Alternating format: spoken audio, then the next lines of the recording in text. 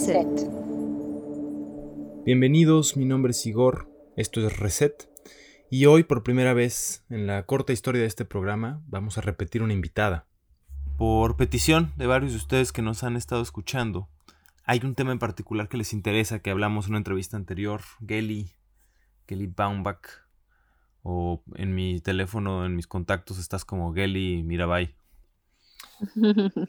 Y bueno, el tema, tú ya apareciste en un capítulo anterior, que creo que se llamó Sin tiempo para formalidades, que grabamos en el estado de... Sin tiempo para formalidades, exactamente, lo grabamos en el Estado de México hace unos buenos meses, a inicios de este año, 2021, me parece. Y en ese capítulo tú mencionas cómo tú educaste a tus hijas. Bueno, mencionas primero que tú no tuviste una educación formal, que abandonaste la escuela muy joven, y mencionas que tú te encargaste de la educación de tus hijas, porque viajaban mucho. Con tu familia tienen esta característica. Y hay muchas personas que escuchan el programa que me hicieron más preguntas al respecto, como que generó mucha curiosidad. Obviamente en ese momento estábamos además en plena primer confinamiento, no sé qué número de confinamiento era, pero en algún confinamiento las escuelas estaban cerradas y muchos papás se encontraban con la tarea de ser papás y maestros, o tener que suplir a los maestros. Entonces quedamos tú y yo pendientes de que hablaríamos de esto en un futuro y bueno, pues aquí está, llegó, no hay fecha que no se cumpla. ¿Cómo estás, Geli? Bienvenida una vez más. Bien, gracias. Qué gusto Bueno, pues fue estar aquí otra vez contigo. una larga introducción, pero estamos aquí. ¿Dónde estás? Estamos hablando a la distancia. ¿Tú dónde te encuentras? Yo estoy en Durango, Colorado. Acabo de llegar de Alemania hace, yo que sé, unas 3 semanas. Y ahorita estoy aquí disfrutando del hermoso cambio de estación aquí.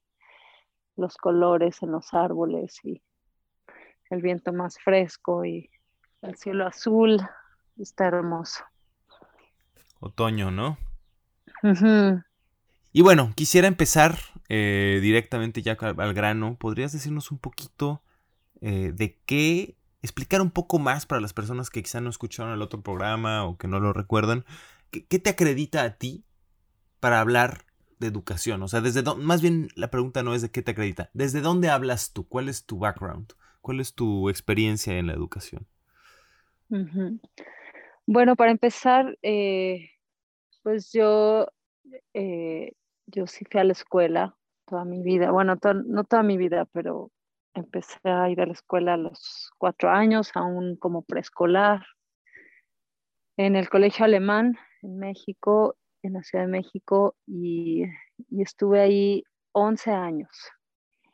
Y mi historia escolar, eh, pues tuvo un comienzo rudo y continuó como con un tono difícil porque de algún modo llegué a una escuela en donde pues hay diferencias sociales que sí marcan entre los niños fuertemente porque pues es el colegio alemán en México.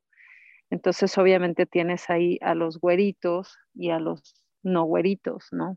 Esa es por un lado ya una gran diferencia y en el colegio alemán en particular, yo no sé cómo es ahorita, pero en mi tiempo había esta diferenciación entre alumnos que eran alemanes, los mexicanos mexicanos y los hijos de alemán mexicanos, que era mi caso, pero yo en realidad pues parecía mexicana porque soy más morenita y tal, y además tenía el caso particular de que mis papás eran pues gente alternativa que se vestían diferente. El colegio alemán es pues una escuela de alto pues, prestigio, poco fresa, bueno, muy fresa, en donde pues va gente pues que tiene recursos y se visten de una cierta manera y se comportan de una cierta manera y mis papás ahí pues eran un poco diferentes, entonces llegamos ahí como un poco pues porque por aprender alemán y estar expuestos a la cultura ya que éramos hijos de alemán, entonces, pero yo desde el principio los niños pues me clasificaron como pues como alguien un poco extraño, ¿no? Entonces, desde el principio tuve un poquito de problemas de bullying, ¿cómo se dice eso en español? bullying, Sí, de carrilla, de acoso, de de abuso. carrilla, exacto. Entonces, desde el principio me agarraron como que fui un buen target, para eso. Target. Target, Es ¿cómo se dirá un target? buen blanco. Tengo un buen blanco para eso y Ujú. pues yo no sé, por mis papás, por la vida que teníamos, pues sí, desde el principio ya me la empezaron a hacer difícil eh, los niños y hacerme sentir, pues que yo no sé, era parte de ese círculo y entonces, y eso durante toda mi carrera escolar, entonces eh, fue de mal en peor, o sea, encontraban más nombres para decirme y me hacían maldades y bueno, fue fuerte, la verdad fue muy fuerte. Y, y por esa razón, y luego los maestros de pronto también como que se unían a los niños. Tenía alguno que otro que era mi aliado y me defendía de los niños, pero no siempre era el caso. Entonces, sí, fue difícil, pero yo era una niña muy, o sea, como que nunca llegué al punto de decirle a mis papás que quería que me cambien de escuela o algo así, como que era muy reservada en una forma y como que, no sé, algo en mí asumió que así me tocaba. Entonces, pues lo hice, pero cuando cumplí 15 años, eh, yo a esa edad ya tenía un novio más grande que yo, que, que teníamos justo un viaje, justo cuando yo debería de presentar extraordinarios para ver si pasaba o tenía que repetir el año por segunda vez, lo cual para mí era como bastante humillante, o sea, y él me dijo, no, vámonos a este viaje con la familia, que no sé qué, y de pronto me dio por decir, va, y entonces con ese viaje y ese impulso, haz de cuenta que mandé la escuela a volar para siempre, y eso a los 15 años.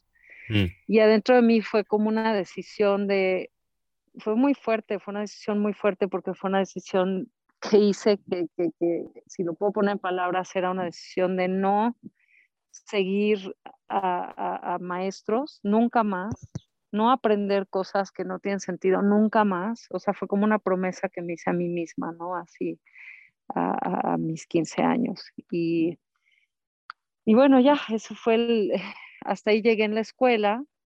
Y además de que los años que estuve ahí, pues como mi aprendizaje no fue muy disfrutable tampoco, o sea, no se puede decir que algunas cosas sí eran disfrutables, pero pues muchísimas cosas ni las aprendí. O sea, yo salí de la escuela o sea, hablando 3 idiomas porque iba al colegio alemán, pero nada más. O sea, en mate llegué hasta un nivel, geografía no me interesaba para nada, historia tampoco, o sea, nada me interesaba y nada, digamos, me creó ningún tipo de estímulo realmente. Entonces yo me salí de la escuela pues sin saber nada de lo que pues, me querían enseñar, ¿no? Excepto las Tus pocas. papás no te presionaban mucho para tu desempeño académico? No, porque mi papá es un poquito así desde el principio, él también trae esas ideas de escuela libre y todo, o sea, de alguna manera creo que traigo ese gen también de él directamente.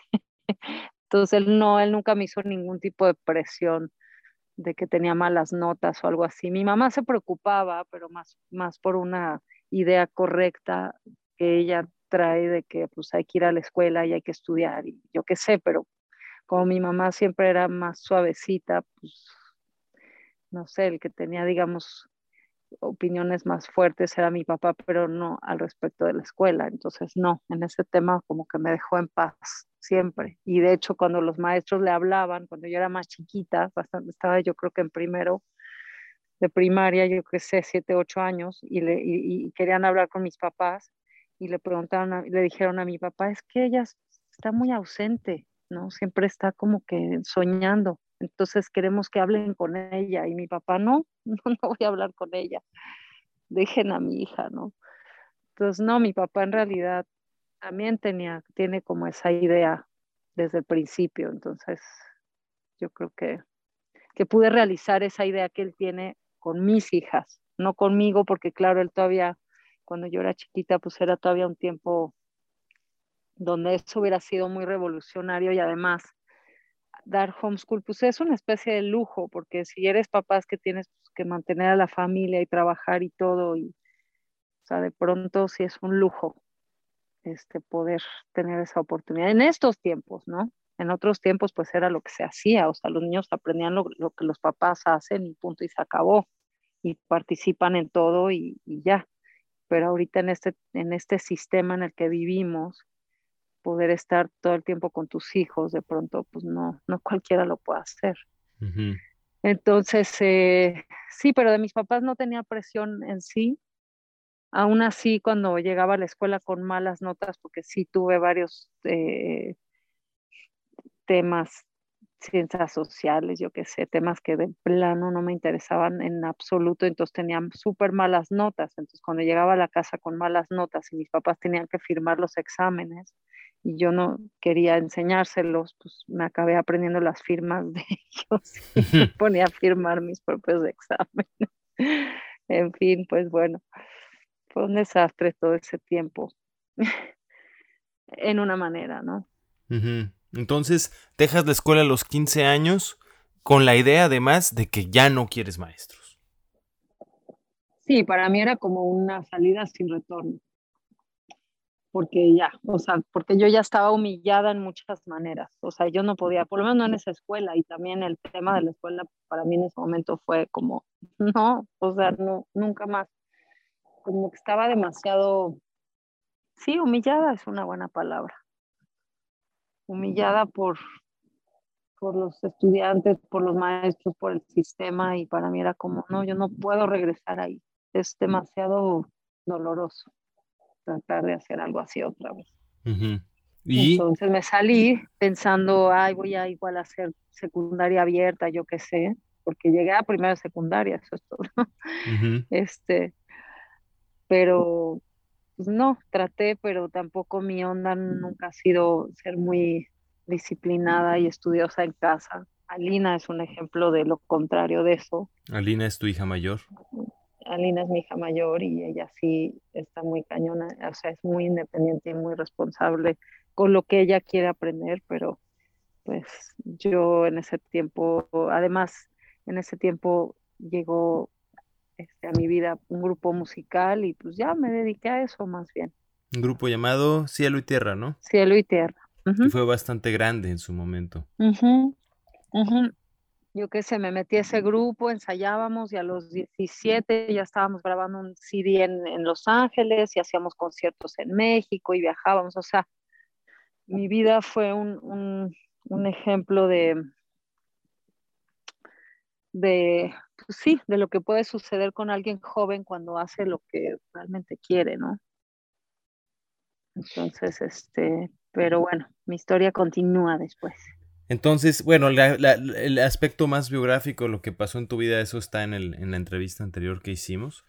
Pero flash forward, vamos hacia adelante, acabas siendo mamá y tienes eventualmente que lidiar en un punto con el hecho de que tus hijas tienen que ir a la escuela o hay que educarlas y tú con con tu bagaje, con tu experiencia y con la idea de no querer maestros, tomas algunas decisiones. ¿Nos puedes platicar un poco cómo se dio eso, cómo lo viviste? Ujú.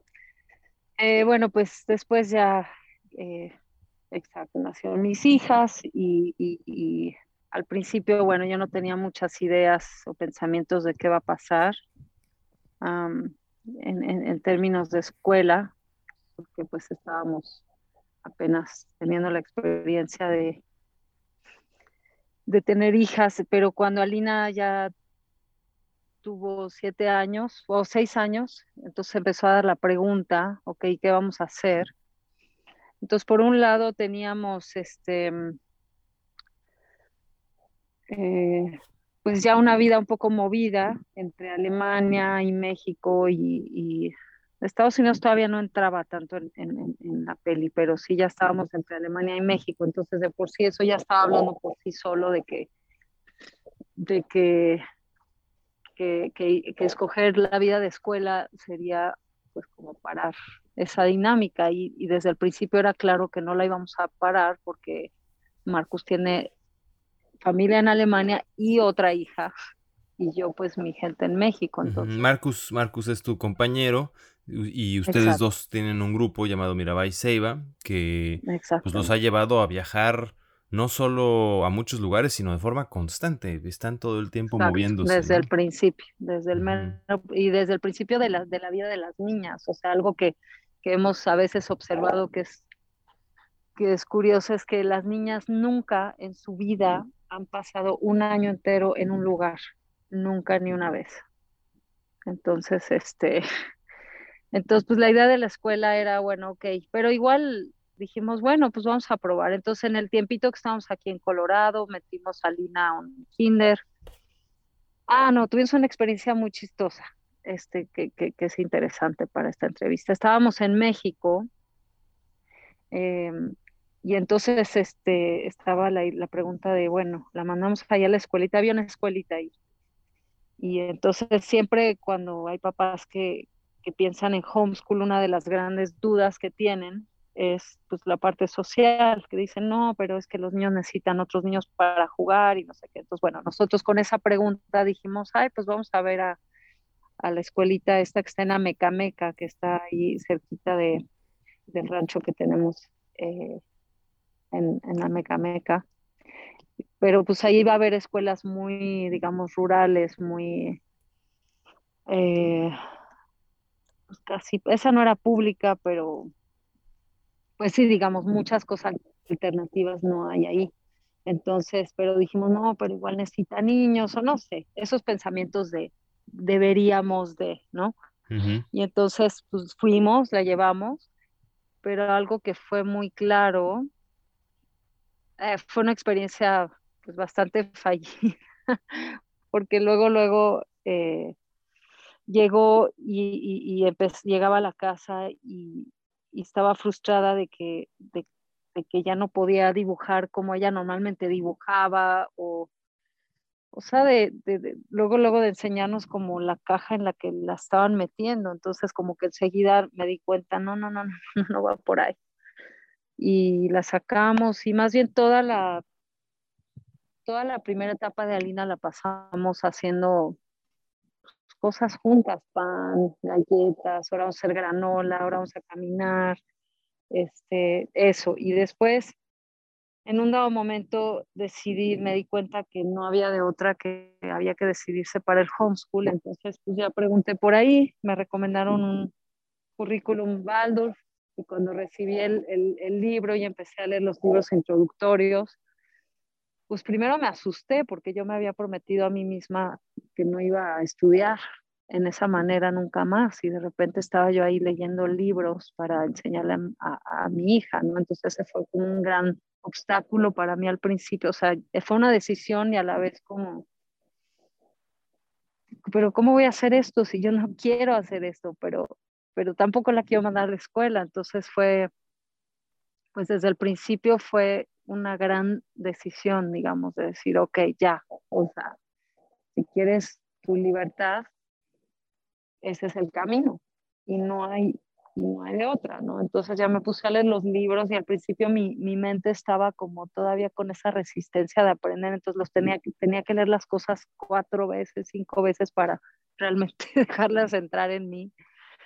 Y entonces ya empecé este experimento con Alina y, y al principio era muy, muy, muy difícil. Al principio era muy difícil porque era, pues primero, la relación entre papás y hijos ya es difícil suficiente, ¿no? Ya es difícil, es muy emocional, es muy íntima, es muy confrontador, los hijos son tu espejo, los hijos son los que te hacen crecer.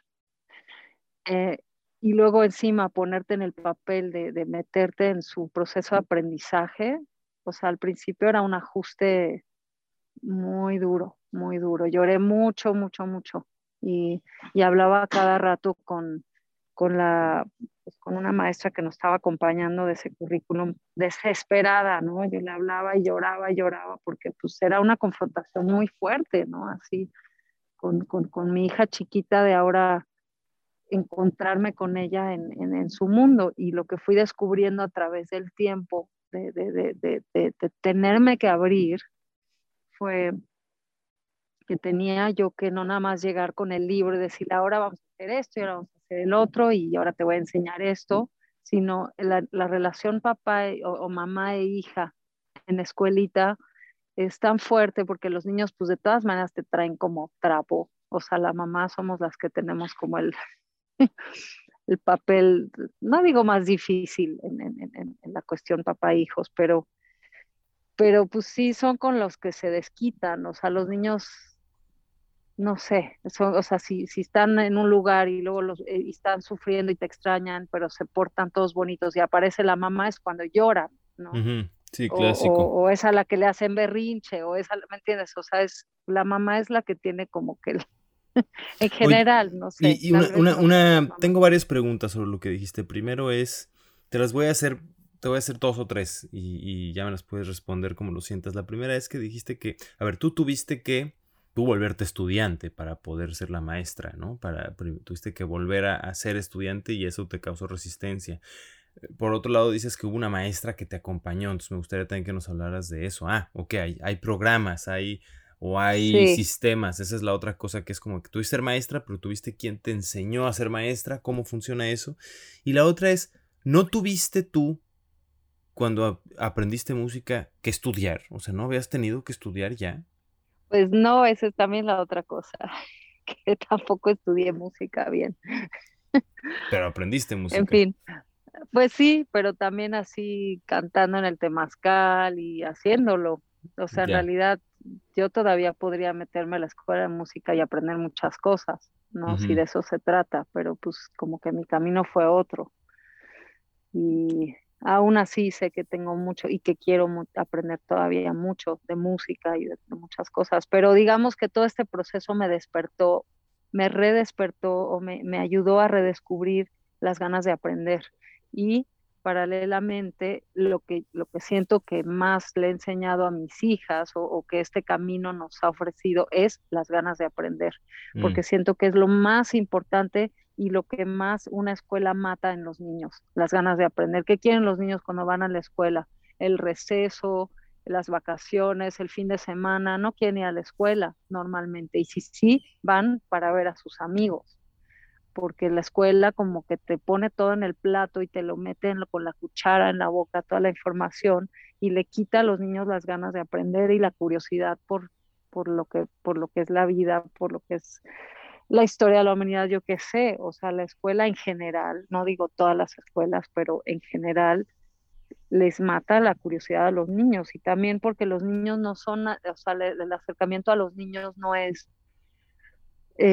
individual, claro, obvio, es muy difícil tener un acercamiento individual, pero cada niño, y yo esto lo he visto con mis dos hijas, es un universo diferente. Yo no le puedo enseñar de la misma manera a Lina que le enseñó a Pema. O sea, he tenido que descubrir y ponerme a nivel de cada una, ni siquiera del nivel del mundo de los niños, sino de cada una como son ellas para poderme acercar a ellas y enseñarles de la manera que ellas pueden aprender, para que después ellas mismas saben cómo ellas mismas enseñarse y alimentarse de las cosas que se necesitan alimentar. Entonces, por o eso sea, es un proceso tan difícil, porque te tienes que poner a ese nivel emocional de encontrarte con su ser de ellas, y eso es una confrontación muy, muy fuerte.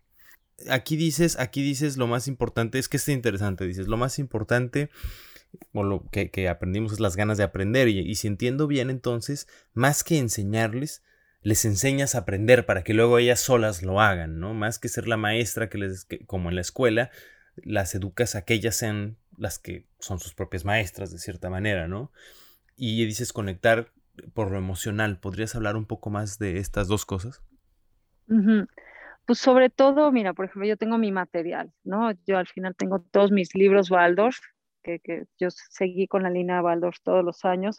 Trabajamos con un sistema que se llama Live Education, como educación viva, Live Education, que ha sido pues un programa de muchísima riqueza y muchísima profundidad. Está increíble. Y por ejemplo, bueno, la historia de que pues yo, por ejemplo, un día antes de presentarles una clase yo qué sé, de historia o de geometría o yo qué sé, pues yo la noche antes estoy leyendo el libro, haciendo mis notas, o sea, aprendiendo, ¿no? Porque yo no es que sé todas esas cosas. Entonces yo hago mi estudio el día antes y el día siguiente se los presento y como son dos hijas y a veces estamos viajando, a veces ni me daba tiempo de leer un día antes, entonces a veces ni modo, tengo que verlo con ellas y tratarlo de entender con ellas. Entonces ellas están viendo mi proceso de cómo yo me acerco a este tema y cómo, no nomás cómo me acerco a este tema, sino cómo lo hago a pasar a través de mí para entenderlo y para sacarle un jugo y para disfrutarlo y después podérselos transmitir a ellas de una manera que pues, sea divertido, sea interesante, que les estimule la curiosidad. Entonces ese es todo el asunto. Para mí es como, porque muchas de las cosas que estudiamos yo a veces pensaba, ay, de veras, les tengo que enseñar esto a mis hijas. Y no hasta que yo lo leí, por ejemplo, ciertas partes de la historia, ¿no? Que en Waldorf estudias mucho la historia de la humanidad, que ahora se me hace importantísimo y al principio yo no sabía como que para qué estudiar los romanos que quemaban a los cristianos o yo qué sé, todo eso que dices, ay, de veras le tengo que decir eso a mi niña de 13 años, es como, órale, ¿no? Pero, pero la manera en que después íbamos a través de todo eso, o sea, si yo dejaba entrar toda esa información en mí, haz de cuenta que la digiero, la entiendo a nivel mental, pero también a nivel emocional y después desde ahí se lo transmito a mi hija. Entonces ella descubre todo eso a través de mí y finalmente no nada más le estoy dando escuelita y información de historia y así, sino le estoy transmitiendo valores humanos y puntos de vista de ver la vida, la habilidad de sentir compasión por la humanidad a través de mí. O sea, ahí realmente ese ideal que tienen ciertos papás de, pues de que los niños tengan valores, tengan respeto por la vida, no sé qué, no sé cuánto. Qué mejor manera de transmitirles eso cuando tienes herramientas que no es nomás tus conceptos eh, o tus creencias como papás. ¿Cuántas veces no los papás le dicen algo a los hijos y los hijos así rolan los ojos para arriba, ¿no? Así como, ay, sí, ahí va mi mamá otra vez con sus cosas, ¿no? Ujú. Pero de repente tener otra información que te está hablando de eso que tú le quieres hablar a tus hijos para que entiendan un poquito más y vean la peli más grande de lo que está pasando en la humanidad y de lo que pasa y de dónde venimos, wow, eso tiene así un nivel de profundidad pues que a veces solito no lo vas a alcanzar. ¿Por qué? Pues porque todos estamos limitados de alguna manera, o sea, nadie tenemos todos los recursos para hacer de nuestros hijos lo mejor, ¿no? Y necesitamos de otros recursos y sobre todo necesitamos de estar muy dispuestos a eso, a ir a través de una aventura interna, mental, espiritual con tus hijos. Y para eso tienes que, pues, primeramente estar en contacto contigo y también en total contacto de ojos, de nivel de ojos con, pues, con tus hijos, con quiénes son ellos, qué cosas traen, qué piensan ellos de esas historias, ¿no? El Waldorf trabaja bien bonito porque le lees una, o sea, cuando lees una historia, la dejas descansar en la noche y al día siguiente hablas de lo que leíste. Entonces eso te da una oportunidad también de conocer a tus hijos. Le dices, bueno, ¿tú qué piensas de esto que pasó en yo no sé dónde? O tú, ¿cómo tú ves esto? ¿Qué entiendes de esto? Es lo que te iba a preguntar, o sea, ¿podrías platicarnos más o menos ya ahora sí, paso a paso, o ejemplos de cómo es esta metodología? Ujú. O sea, aquí tienes una, ¿no? Es una historia, la lees y al día siguiente haces preguntas. ¿Qué otros sistemas existen? Rudolf Steiner hizo todo este, pues una gran persona, él ha escrito libros y libros y parece haber tenido un conocimiento pues de la mente y del espíritu humano mucho más allá de lo que tiene mucha gente. Y creó toda una metodología muy precisa que, bueno, pues nosotras adaptamos en casa, porque en sí, pues una escuela Waldorf o seguir todo como es tal cual, pues es bastante complejo porque tienen todos sus altares y todas sus es bien complejo, ¿no? Todo su arte, o sea, trabajamos con acuarelas, con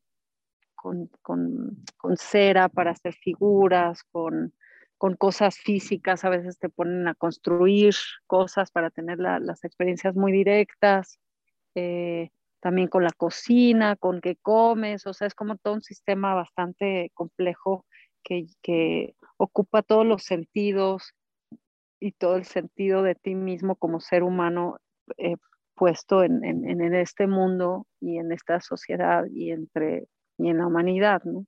Entonces, bueno, típicamente, bueno, cuando yo empecé con Alina al mero principio, pues yo estaba tratando de ser bastante ambiciosa con el asunto, pero después me di cuenta que pues no me daba abasto porque pues, era muy ambicioso el asunto. Entonces empecé a adaptarlo, poco a poco se fue haciendo más natural y lo empecé a adaptar pues a nuestra realidad y a lo que nos gusta a nosotros también. O sea, ahí también empieza el discernimiento de qué resuena contigo y qué no, y qué resuena y de qué manera adaptas todo a tu vida real y a tu realidad real.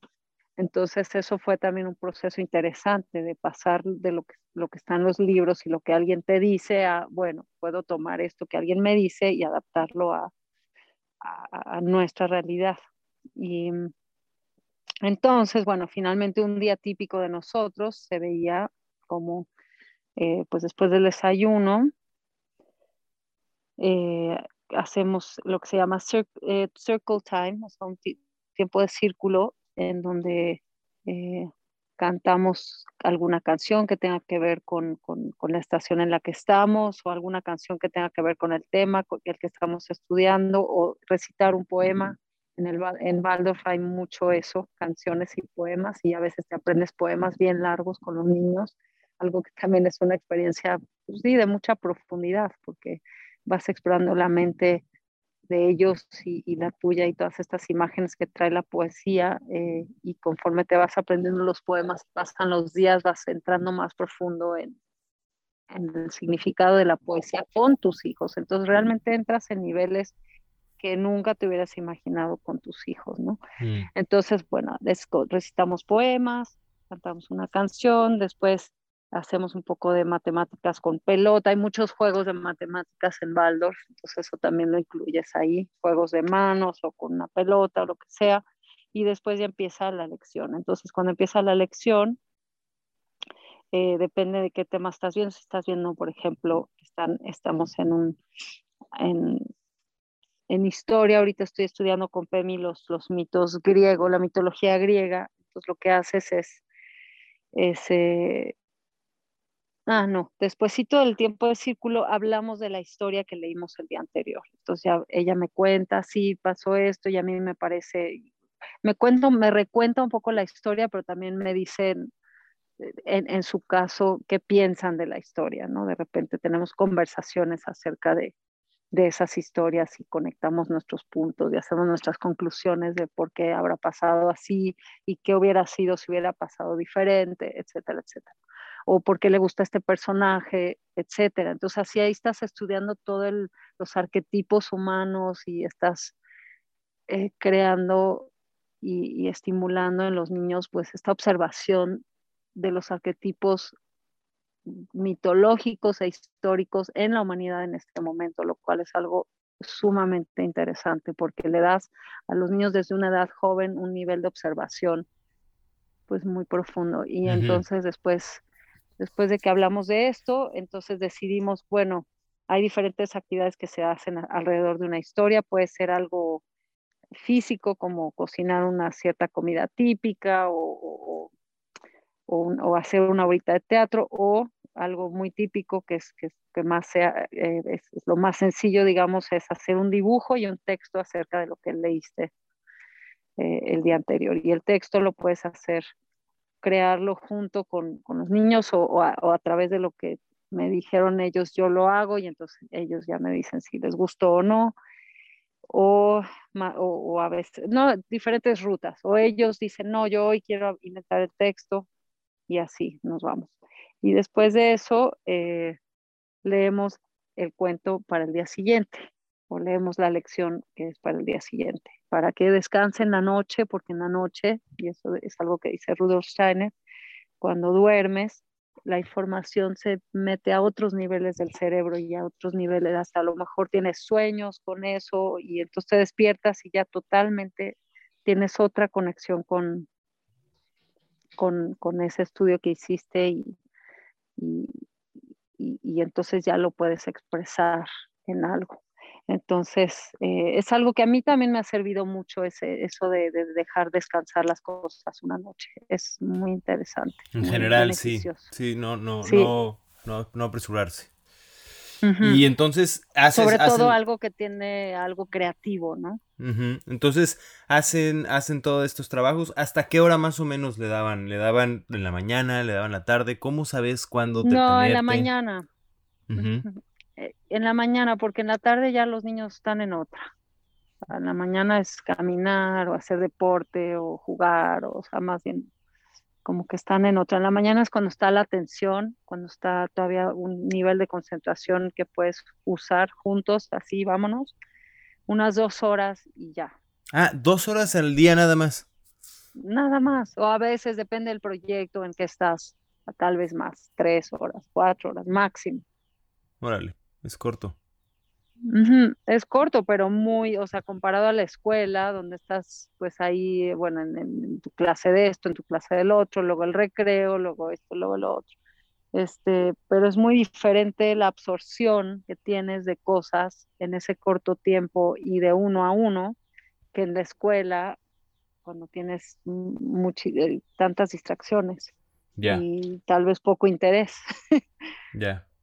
Sí, sí, entiendo. ¿Y cómo, cómo transitas? Hace rato lo mencionaste, pero también estaría interesante que lo abordaras un poco más. ¿Cómo haces la transición del rol de mamá a maestra? ¿Son como dos papeles o lo construyes una nueva identidad en la que se unen estos dos roles? Mm, pues bueno, en los ojos de los niños, pues tú siempre eres la mamá y eso es muy difícil quitarte de ese rol. Pero yo creo que cuando empiezas, o sea, yo como con Alina empecé desde el principio, ella sí llegó un momento que podía. Además, lo curioso fue que nuestros libros están en inglés, entonces siempre hicimos escuelita en inglés. Entonces como que el idioma de la escuelita era inglés. Entonces de alguna manera eso ya creaba como una atmósfera distinta a la habitual, Mm, lo cual ayudaba un poquito a que yo me pueda salir de ese rol. Por otro lado, cuando estaban las niñas más chiquitas, o sea, chiquitas, chiquitas, pues hasta jugábamos a la escuelita, ¿no? Era como, ay, y entonces jugábamos que nos poníamos la mochila y íbamos ahí donde íbamos a hacer la escuelita y entonces yo les decía buenos días a todos los niños y entonces como que eso ayudaba a jugar, meterlos así en ese juego de que estamos yendo a la escuela de verdad. ujú. Este, Eso funcionaba, ya que se hicieron más grandes, pues ya no tanto, pero eh, en un dado momento como que sí, sobre todo cuando los niños empiezan a darse cuenta, o sea, las niñas se empiezan a dar cuenta de que yo no estoy haciendo escuelita con ellas porque yo quiero y me muero de ganas de hacer escuelita con ellas y porque es algo que me beneficia a mí enormemente, lo cual de todas maneras sí, pero cuando se empezaron a dar cuenta de que pues esto es para ellas, o sea, que yo estoy dedicando mi tiempo y toda mi creatividad a ellas por el camino de ellas, o sea, en el momento que tienen un pequeño, que logran tener un poquito de distancia con eso y de que yo no soy quien viene aquí, ya, ahora vamos a hacer escuela, claro que hemos tenido mucho de eso, ¿no? Pero también en dados momentos yo decía, mira, ¿saben qué? O sea, yo puedo estar tocando música y haciendo mi escuelita de mí misma si ustedes no tienen ganas de hacer esto, ¿no? Entonces, o sea, cuando ellas empezaron a tomar, digamos, propia responsabilidad de su tiempo en la escuelita, es cuando yo también obtengo pues, respeto por el tiempo que estoy dando ahí, ¿no? Pero Eh, bueno, de todas maneras se mantiene algo bastante difícil, sobre todo cuando todavía están, no sé, con Pemi, todavía tengo esas dificultades de que le digo, no me hables así, no soy tu mamá ahorita, soy tu maestra, ¿no? O sea, Ujú. No es tan fácil. Es un camino que no es fácil en ese sentido. Nunca, nunca es fácil porque siempre va a haber un tipo de confrontación muy crudo, pero a la vez lo que tengo que decir es que lo que yo recibo de vuelta, de invertir mi tiempo así y de ponerme así de vulnerable en frente a mis hijas, es una confianza y un respeto profundo a niveles realmente más profundos que de otra manera no tendría. Yo sé que mis hijas saben que yo estoy ahí para ella y yo sé que ellas están ahí. Y eso es algo que hemos creado con trabajo duro, pero que nadie nos va a quitar. Y también, pues, el regalo de conocerlas a esa profundidad, porque si no hiciéramos lo que estuviéramos haciendo, yo no las conocería al nivel que las conozco, ni ellas a mí. Y eso es algo que nos va a durar toda la vida.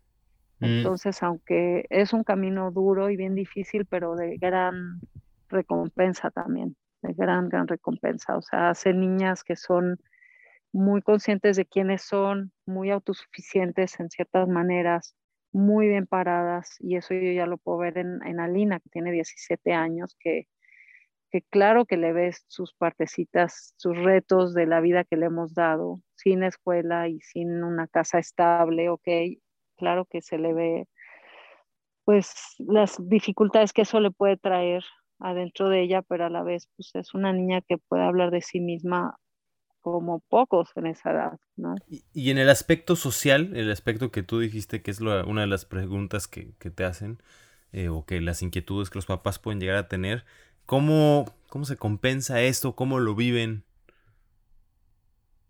Pues yo creo que en cada caso particular será diferente.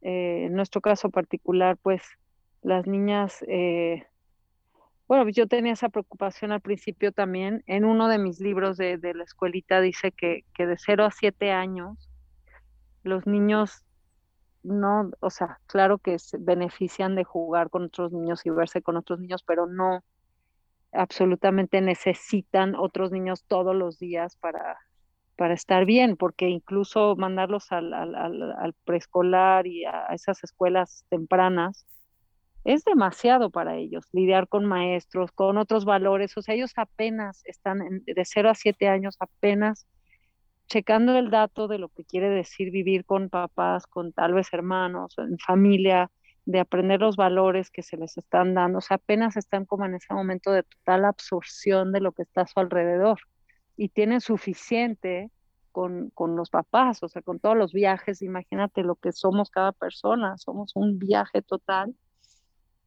y apenas ellos están conociéndote o sabiendo por dónde va la cosa, ¿no?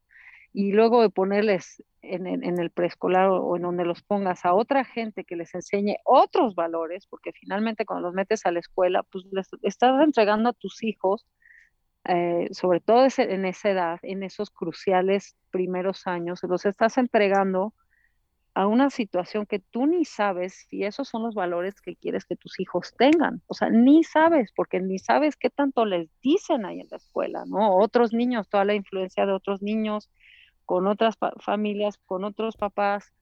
Eh, entonces en mis libros dice que de 0 a 7 años los niños tienen suficiente a nivel social con entenderse con la familia en ese sentido. Entonces, eh, pues bueno, yo entendí eso y así la vivimos porque viajábamos de todas maneras mucho, entonces estábamos pues, todos pegaditos y eso es lo que hacíamos. Y ya más tarde, pues sí, en un momento lo social sí empieza a ser una pregunta interesante, sobre todo en Alina lo vimos o sea, claro que las niñas siempre han tenido amigos y todo, pero Alina empezó a expresar una necesidad realmente más profunda de tener amigos y un intercambio social con su misma edad a partir como de los 12. Ahí es donde ya empezó como una clara urgencia, ¿no? Entonces de repente pues sí teníamos dificultades porque cuando viajábamos en Europa 6 meses, pues no le podíamos ofrecer eso de manera constante, o sea, era un amigo acá, un amigo allá, pero no le podíamos ofrecer eso de manera constante, lo cual, claro, siempre teníamos sentidos de culpa y preguntas de si esto es lo correcto para nuestras hijas y todo. pero también siempre, cuando yo hablaba con gente, las niñas estaban más chiquitas y tenía mis culpabilidades, me decían, bueno, tú estás viviendo tu sueño, ¿no? Pues eso es lo mejor que le puedes dar a tus hijos. Entonces, bueno, eso siempre me lo recordaba yo a mí misma cuando me venían estos sentidos de culpa. Y a la vez, pues Alina y Pemi también, Pemi es mi otra hijita que tiene ahorita 11, eh, pues tienen amigos en todos lados, o sea, nunca han tenido este constante, digamos, como en la escuela, que estás con toda una tribu con los que creces y así. Nunca tuvieron eso, em, pero han generado amistades que son mucho más, digamos, de uno a uno, o sea, amigos que se les van a quedar para toda la vida y tienen amigos en todos lados, o sea, digamos, Pema ahorita está con sus amigos aquí en Durango, con los que ha crecido, hemos hecho escuelitas de chiquitos y yo sé que van a ser amigos para siempre y Alina también tiene unos amigos acá, otros allá, en todos lados, pero gente con los que realmente ha vivido cosas por tiempos más cortos, pero pues cosas bien profundas y gente que van a ser sus amigos siempre. Mm. Entonces es una calidad diferente. Yo sé de muchos niños que van a la escuela, por ejemplo yo, que pues que la tuve bien difícil toda mi vida de la escuela y pues, ¿qué? ¿Tengo amigos de la escuela todavía? No. Calidad sobre cantidad, básicamente eso, ¿no? Exacto. Oye, para terminar, me gustaría que nos dijeras más o menos, o sea, este tema seguramente es algo que, de lo que has hablado con otras mamás, otros papás. ¿Cuáles son las preguntas que te hacen normalmente? ¿Cuáles son las inquietudes que te encuentras? ¿Cuál es la parte de tu experiencia que más sientes que es importante comunicar a los que nos escuchan o a las personas que tal vez les interesa educar a sus hijos de una manera distinta? Pues una pregunta curiosa bueno, una conversación que tengo a veces con la gente, que es curiosa, que me dicen, ay, yo nunca podría hacer eso. Y entonces yo les digo, no es, le digo, yo tampoco. O sea, nadie podríamos nunca hacer eso porque es realmente una decisión. O sea, es un camino, o sea, no es nada más puedo hacer esto o no lo puedo hacer, es una decisión que haces de embarcarte en una aventura con tus hijos que va a ser eh, de beneficio para ambas partes para siempre, ¿no? Es ¿cómo se dice? Investment, Una inversión. una inversión de tu tiempo y de tu energía que va a dar, que te va a dar muchísimo de regreso, pero no es así de que estás hecho para eso o no estás hecho para eso. Es una decisión. Esa es una de las cosas que yo le digo a la gente que me dice eso, porque claro, es bien fácil decir, ay, yo nunca podría hacer eso. Y no es así, yo tampoco, tampoco, porque no es fácil, pero, pero es una decisión que haces por comprar tu libertad, por no, sobre todo en este tiempo de locura, donde mandar a los niños a la escuela ahora quiere decir exponerlos a la presión social de, por ejemplo, tomar la vacuna o no tomar la vacuna, a exponerlos a ir a la escuela con máscaras y a exponerlos a donde pues vives una vida de comparación, de que si no tienes tu iPhone eres raro, o sea, las cosas se han puesto peor, la verdad. O sea, la verdad, la situación escolar en mi forma de ver las cosas se está poniendo muy crítico. Entonces no es de que podría o no podría, claro, como decía al principio, no todo el mundo tiene la posibilidad de que uno de los papás esté con los niños, es verdad, y yo entiendo eso, y tal vez o otras situaciones donde hay un hijo único, pues tal vez tampoco, ¿no? Donde se hace una sinergia entre mamá e hijo que al final tampoco es sana, o yo qué sé, o sea, hay situaciones donde sí dices, ok, no, pero a la vez el camino del homeschool es una decisión muy clara y entonces, pues yo antes de decir, no, yo no estoy hecho para eso, diría, bueno, a ver, pregúntate, ¿no? Pregúntate si tus hijos están felices, si tus hijos están adquiriendo los valores que tú quieres darles, si tú y tus hijos tienen la conexión que quisieras tener con ellos, si tus hijos se sienten amados y realmente nutridos, o si están frustrados, pegados al teléfono, eh, pegados en juegos raros, o sea, tantas, ¿no? Primero yo haría esas preguntas antes de decir, yo no estoy hecho para eso. Eh, y después de eso, pues sí, ir más, o preguntarle a los hijos, hablar con los hijos, ¿tú eres feliz? ¿Cómo te sientes en la escuela? ¿Cómo es esto? O sea, ¿estamos en esa intimidad con nuestros hijos o no? Y después, yo tampoco digo que ay, todo el mundo tiene que hacer homeschool, no, porque yo sé que no es posible, pero lo que yo mucho a veces le digo a los papás cuando no hablamos, cuando me hacen preguntas, es bueno, por lo menos buscar, porque muchas veces las familias entran en un automatismo de trabajo, escuela, llegar, ver la tele o jugar y luego dormir y luego empieza otra vez. Y hay muy poco tiempo en donde los papás y los hijos tienen realmente un encuentro en donde los papás realmente escuchan a los hijos, los conocen, saben qué hay adentro de ellos. ¿Cuántos adolescentes hay que no les cuentan nada a sus papás? Ah, esa es otra pregunta. ¿Cuántas cosas te cuentan tus hijos? ¿Tienen la Mm. confianza contigo? ¿Están cerca de ti? Te pregunta eso la gente. No, no, no, eso es algo que yo le preguntaría a Mm, los papás que se preguntan si habría algo mejor que hacer con los hijos, mm, ¿no? Eh, ¿Te tienen confianza tus hijos? ¿Te cuentan lo que hacen, lo que les pasa en su vida o no? ¿Tienen espacios de ese tipo de compartir o no? Y si no, bueno, tal vez cambiar a homeschool, así es un cambio muy radical, pero entonces hay que escoger tiempos de pasar con los hijos, esos tiempos donde ellos se sientan amados, cuidados, nutridos verdaderamente por ti y en donde ellos se sientan en confianza de abrirse quiénes son. Y bueno, todas esas cosas son valores y calidades que el homeschool te regala. Y si no puedes hacer homeschool, pues hay otras maneras de encontrar esos espacios íntimos con tus hijos.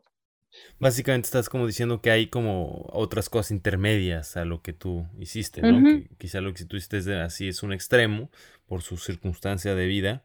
Incluso es eso, es que ustedes estaban viajando, pero una familia que no está viajando, pues ya no va a ser quizá tan intensa esa experiencia, ya va a estar esa necesidad Pero como también. tú decías al principio, ahorita en estos tiempos que estamos viviendo, pues sí se ha presentado más esa pregunta de, bueno, realmente quiero entregarle a mis hijos a la sociedad así como está, o más bien cuál es la vida que queremos vivir y cuál es la vida que quiero que mis hijos vivan. O sea, son grandes preguntas que sí nos tenemos que hacer en este momento, no nomás por el sistema escolar, sino por el sistema escolar más todo lo que está pasando en este momento. Claro, además supongo que debe haber muchísimas alternativas intermedias o mucho, por ejemplo, yo ya he escuchado con personas que conozco que tienen hijos, yo no tengo hijos, que hacen una especie de homeschooling compartido, ¿no? Ya no es nada más Ujú, ujú, el hijo en la casa con la mamá o con alguno de sí, los papás, sino que ya son un grupo exacto. de papás que se organizan y están improvisando. Hoy hay un concepto que oí en México un par de veces que les llamaban burbujas de estudios o algo así. Ujú, ajá, Supongo que es algo similar, ¿no? exacto. Mm. Sí. ¿Tú oíste algún caso así? ¿Te conoces personas que estuvieron en Pues alguna tengo cosa? amigas, sí. Sí. Tengo amigas, sí. Tengo amigas que hacen su propia escuelita con otras mamás y en Tulum tengo una amiga que estuvieron todo el tiempo de COVID en su jardín con toda la escuela, 40 niños Órale. y y tengo, sí, tengo otra amiga también en Zitácuaro que tiene también su escuelita, que ella empezó con este programa que yo tengo también y acabó haciendo su propia escuelita porque tiene 4 hijos y pues no se dio abasto con darle ella sola escuelita a sus 4 hijos. Dijo, bueno, entonces voy a armar una escuelita y me consigo otros maestros, pero la armo a mi gusto y pues ya, pues Ya. bueno, sí. Pues un montón de cosas nuevas que están saliendo. Seguramente en unos 10, 20 años van a empezarse a ver quizá un poco más, unos 25 años, los resultados de esta época que estamos viviendo. Para empezar, porque muchos de estos niños van a ser adultos y quizá repliquen o lleven más lejos todavía estas nuevas formas de educar, ¿no? Exacto. Pues Geli, muchísimas gracias. Muchas gracias. Creo que hay público curioso para esto. Este es que los pocos programas que hemos hecho aquí en Reset tan específicos, pero está perfecto si sirve de esto, y de eso se trata precisamente, ¿no? De ir contribuyendo a la siguiente etapa de la humanidad. Exacto. Padrísimo. Pues muchísimas gracias, Igor. Sí, qué bien. Pues a ver dónde nos volvemos a ver, dónde nos volvemos a encontrar. Y a ver si... Yo creo me quedo con un montón de preguntas y seguro van a salir más. Sí, te digo que vamos a hacer un libro, Igor. Un día quiero escribir más de todo muy esto, bien. Pero... Pues mira, perfecto. Que me dé abasto. Si alguno de ustedes que nos escucha tiene preguntas, mándelas también. El mail es resetpodcast@protonmail.com. Porque puede ser siempre, a mí me sirve tener esto de feedback para saber más o menos por dónde van las curiosidades, y quizá cuando nos volvamos a encontrar en el mismo punto geográfico temporal, hagamos una tercera entrevista. Exacto. ¿Cómo ves? ¿Sí? Va que va, buenísimo. Yeah. Pues te mando un abrazote. Un abrazote, Geli.